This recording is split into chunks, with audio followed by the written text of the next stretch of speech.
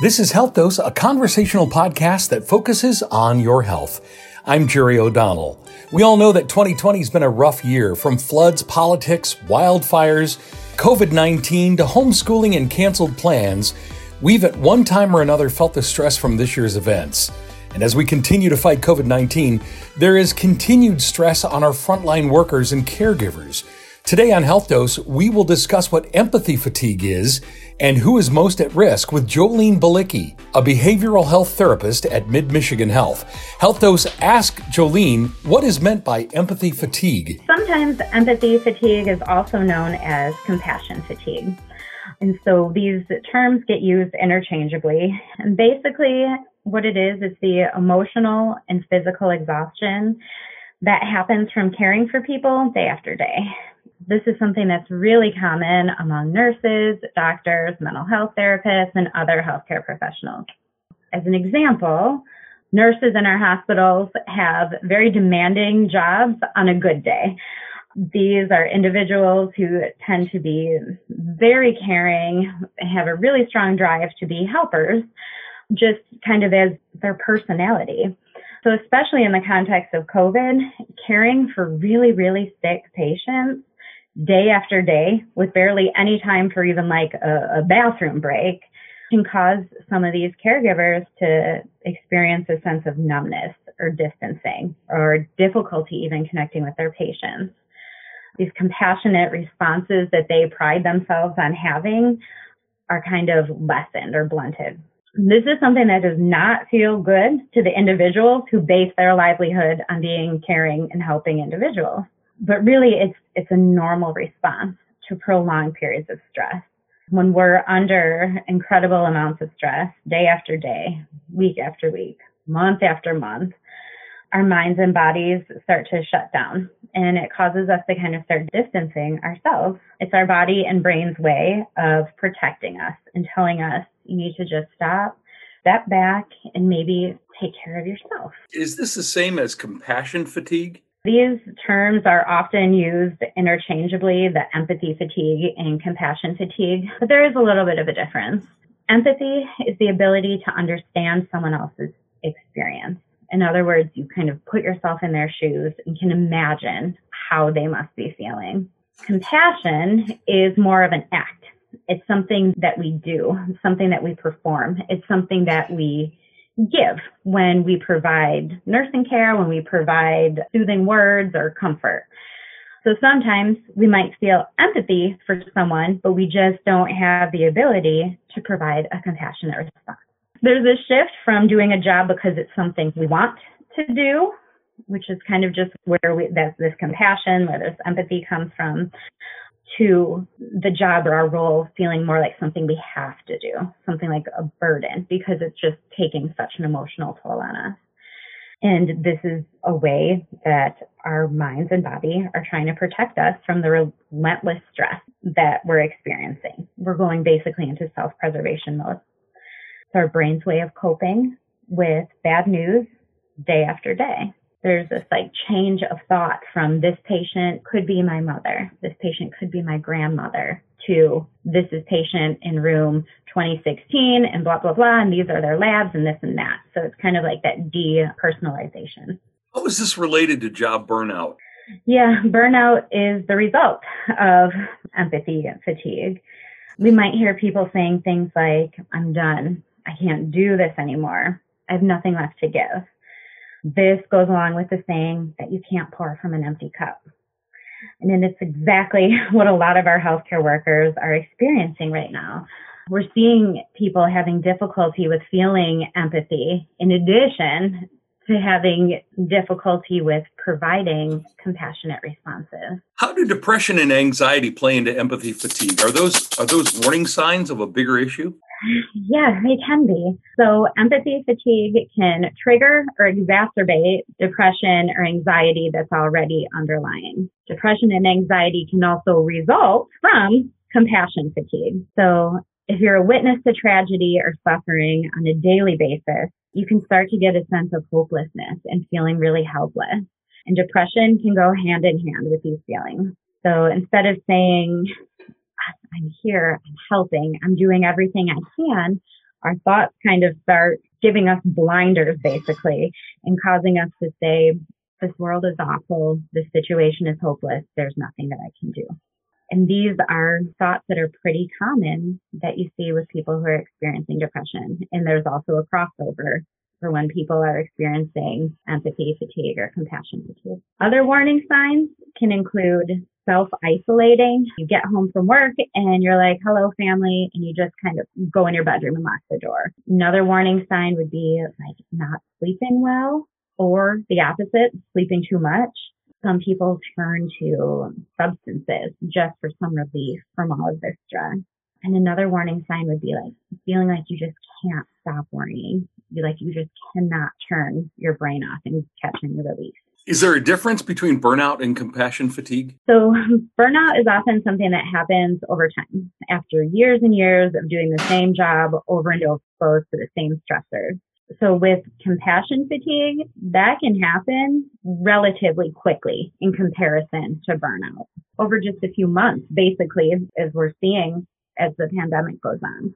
And how long does empathy fatigue typically last? Is it something that lasts a long time, or is it something that is resolved quickly? That depends on several different factors. Can depend on how long and intense the stressful exposure is, right? Most caring professionals are able to put up some boundaries as far as leaving work at home, as far as even being able to provide care to their patients, but also like having a boundary of like this separation so that their emotional status, their health status isn't like having a huge impact on them.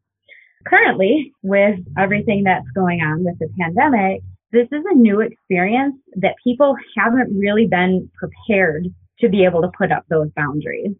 So this is a unique time. And this chronic exposure to stress, this chronic exposure to illness, these can be really traumatic experiences. And trauma impacts every single person differently.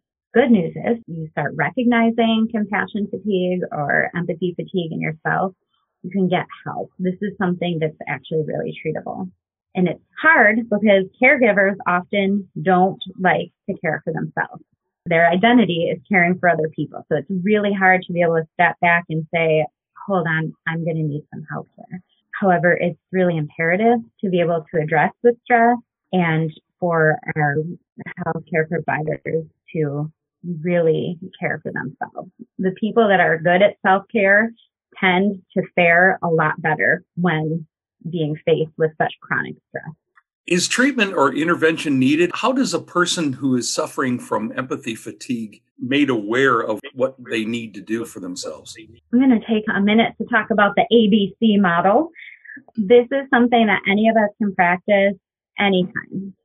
A stands for awareness. Awareness is the ability to be able to stop and notice how we're feeling and what's going on around us. So what part of my job is really making me feel stressed out? What is it that I'm taking home with me today? Are there any things that are like triggering me to not really feel that great? Am I feeling stressed anywhere in my body? Just this general sense of mindfulness helps us to connect to the here and now and can really help us to refocus our energy on the present. The B in the ABC model, B stands for balance. How much balance do you have in your life? Are you spending all of your time at work? Are you able to do other things that are pleasurable for you? Making time to do something that's enjoyable is a huge part of combating empathy fatigue. Whether it's something like playing cards, going for a walk, playing with your dog, singing your favorite song at the top of your lungs, like even finding small moments of joy can really, really help to push against the fatigue that we're feeling. And finally, C is for connection, which is kind of tough right now in our current context, but it really is important to stay connected with others. And so even if we can't physically go get dinner with our best friend and spend 10 minutes giving them a hug, if that's something that is comforting, you can still try and do like outdoor meet, like take a walk with someone that's close to you, or make a point every day or every couple of days to do a video chat or a telephone call with someone that you can just talk with. Even writing letters is something that I've heard that people are doing more now. You've got extra time. It's kind of a way to like journal and write down your thoughts. And so that's kind of a cool tool. How do we know when we need intervention in our empathy fatigue? If we're having a hard time sleeping, if we're noticing that we're complaining a lot about work, about our coworkers, if we're feeling incredibly helpless, those are some signs that this might be a good time to reach out. What treatments should people consider for empathy fatigue? Caring for yourself. This is kind of where things start and end, is noticing how you're feeling and noticing when, oh my gosh, like I'm actually feeling really stressed out. I'm feeling really exhausted. I need to be able to take a few moments for myself right now. That's kind of a big part, is that awareness. Other ways that you can alleviate stress and kind of give yourself a few moments of peace. Journaling, just writing down your feelings, writing down your experiences. You don't have to assign meaning to it or anything, just to get things that are jumbled in your head out of your head and onto a piece of paper in itself can be really helpful. Talking to a trusted friend or family member about your experiences, that's also a really helpful thing. Some of us are lucky enough to be able to have a strong support system of people that are just able to listen and just to kind of hold space for you while you talk about how you're feeling. Consulting a therapist is always something that I think is a great idea. A therapist can really help you to work through some of the trauma that you've experienced and to be a safe space for you to process how you're feeling. One last thing that can be helpful is to delegate. Again, caregivers, we tend to think, I got it all. I can do it all myself. I can work this double shift and then I'll still be able to make Christmas cookies with the kids and whatever. But it's not really possible for us to do everything, especially if we're in this more vulnerable emotional place. So if you have a neighbor or parents or siblings or your spouse, if you have people that are willing to help out, let them. What other advice would you share with someone who thinks they may be suffering from empathy fatigue? I would say that it's very normal. We have a tendency to want to judge ourselves and our feelings. Like, why am I feeling this way? How can I be feeling so dispassionate about all of these things that are going on around me? These are normal reactions to a really stressful situation. And it's our mind's way of telling us we need to stop, take a step back, and take care of ourselves. As far as connecting with a therapist, Mid-Michigan Health has behavioral health therapists in several of its primary care offices. If you're interested in connecting with a therapist, you can go through your primary care provider and they will be able to give you resources, whether it's a therapist in your doctor's office or whether it's another agency in the community. Reach out for help. It's a hard time and there's people here that are able to provide support. I got to believe the holidays are going to be especially hard for particularly frontline workers who already are stressed to their breaking point and then expected to do all the things that we put on them during the holidays. This has got to be a tough time for them. Yeah, absolutely.